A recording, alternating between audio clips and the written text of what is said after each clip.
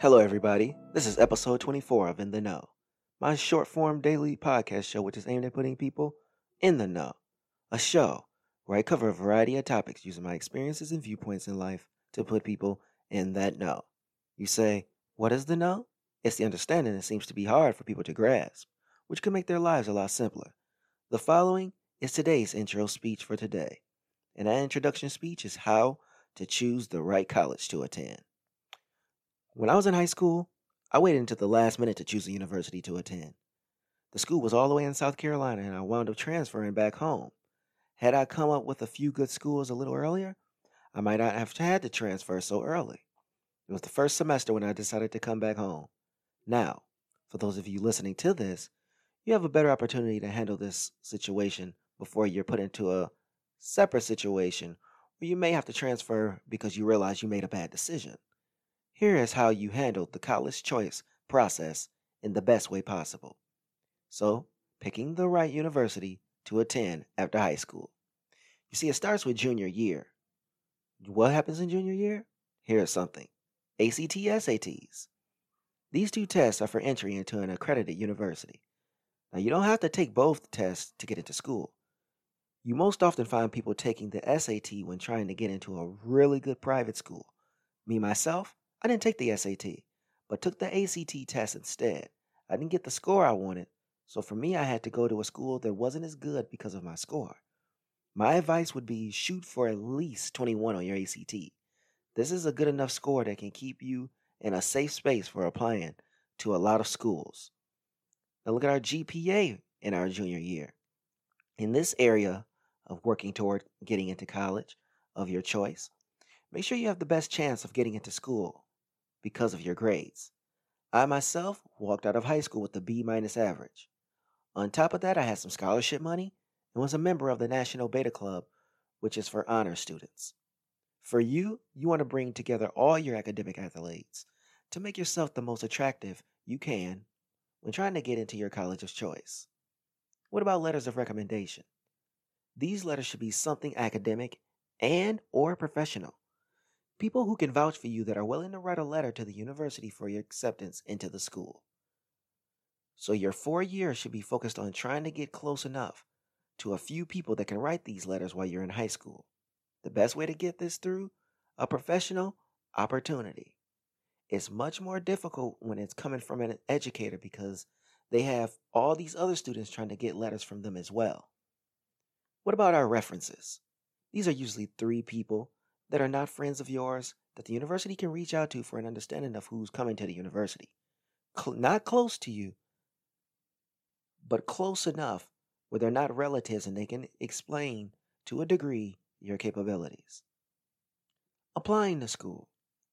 You want to pick a top 5. When you want to apply to universities, you need to come up with a small group of schools to apply to. And that is why I think the best way to choose a university is to have that top 5. Anything more than that, you'll start racking up college fees to apply to the schools that are non-refundable. Now here comes senior year. Deciding upon a school. Now that this is senior year, you want to know with less doubt about your top schools. And from the top 5, you should be down to a roughly top 3. And this decision should be made going into your second half of the senior year of high school. This is when you find out those letters of recommendation that were written about yourself and those references actually worked to get you into school, along with some of your other accolades. Last minute summer decisions. For those of you who are able to figure out where they want to go to school, you still have time, but the time is limited. It can hold you up when it comes to such information and opportunities such as financial aid and grants received. Reason being is that so many students have already completed their information on time. So you could lose out waiting this late to apply and get into a school. Let's look at parental input. They will be through this entire process for you going to college. And the main reason is because they're going to be helping you pay for school. So they have a say in the matter unless you're getting a full scholarship for college. Then you can kind of go wherever you want. Let's look at educators' input. The teachers are similar to the parents because they care about the best school, but they are not financial contributors, yet they do want you to get the best education possible that you can afford.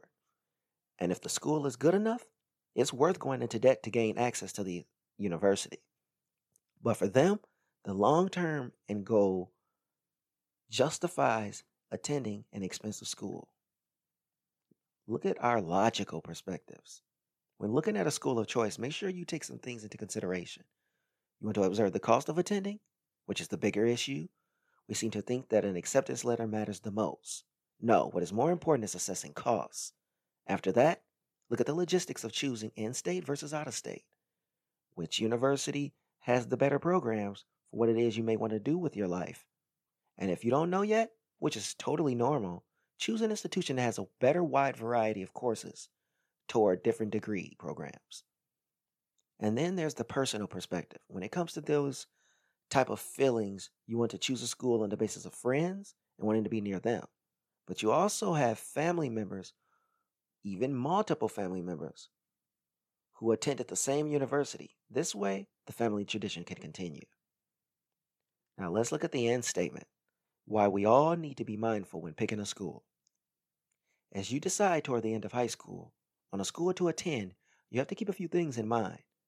Make sure you have the school you want to apply to, the appropriate test ticket, and letters of recommendation.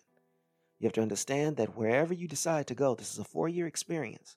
Make sure you visit the potential school of choice to see if you truly want to be here. Involve the people around you, teachers, parents, siblings. But then you should also have some skin in the game and understand the decision you are making. This is the first step in moving forward with your adult life. And from there, you'll be going to graduate school or right into the workforce. So, thank you for listening to In the Know, and can't wait to bring the next episode where we talk about how to properly use your notes when taking a test.